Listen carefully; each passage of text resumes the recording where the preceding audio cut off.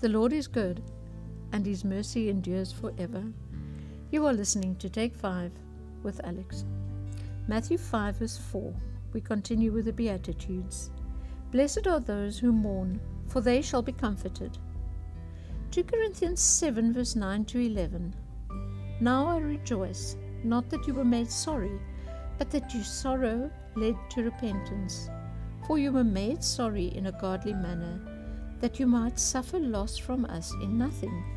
For godly sorrow produces repentance leading to salvation, not to be regretted, but the sorrow of the world produces death. For observe this very thing, that you sorrowed in a godly manner. What diligence it produced in you, what clearing of yourselves, what indignation, what fear, what vehement desire, what zeal, what vindication. In all things proved yourself to be clear in this matter. Here Paul is telling the believers in Corinth about godly sorrow. I have so often heard of depression being likened to ongoing sadness or sorrow. If you mourn, you are sad. That kind of mourning is not good.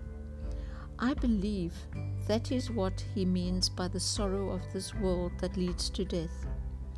When we are convicted that we are sinners, and we are brought to our knees by that realization, and it causes us to change our way of thinking so that we start following Jesus.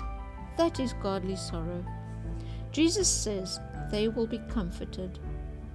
I can just see the comfort that Jesus will be giving them and has given us when we turn to Him.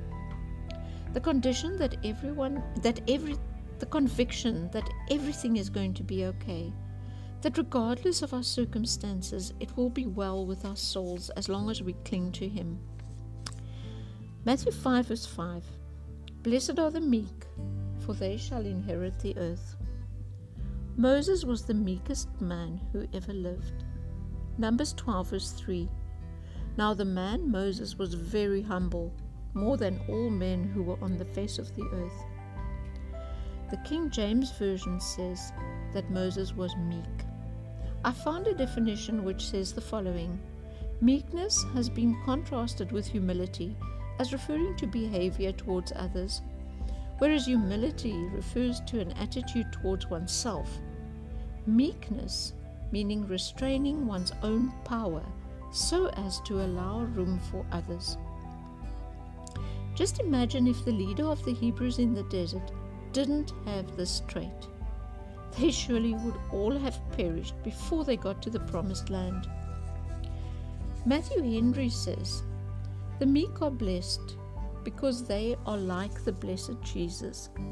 They are blessed for they have the most assured and undisturbed enjoyment of themselves, their friends, and their God. They are fit to live and fit to die.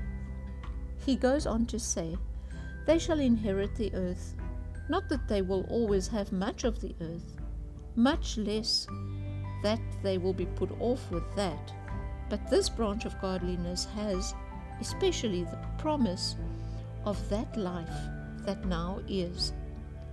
Meekness, however much it is ridiculed and criticized, has a real tendency to advance our health, wealth, strength, and security, even in this world.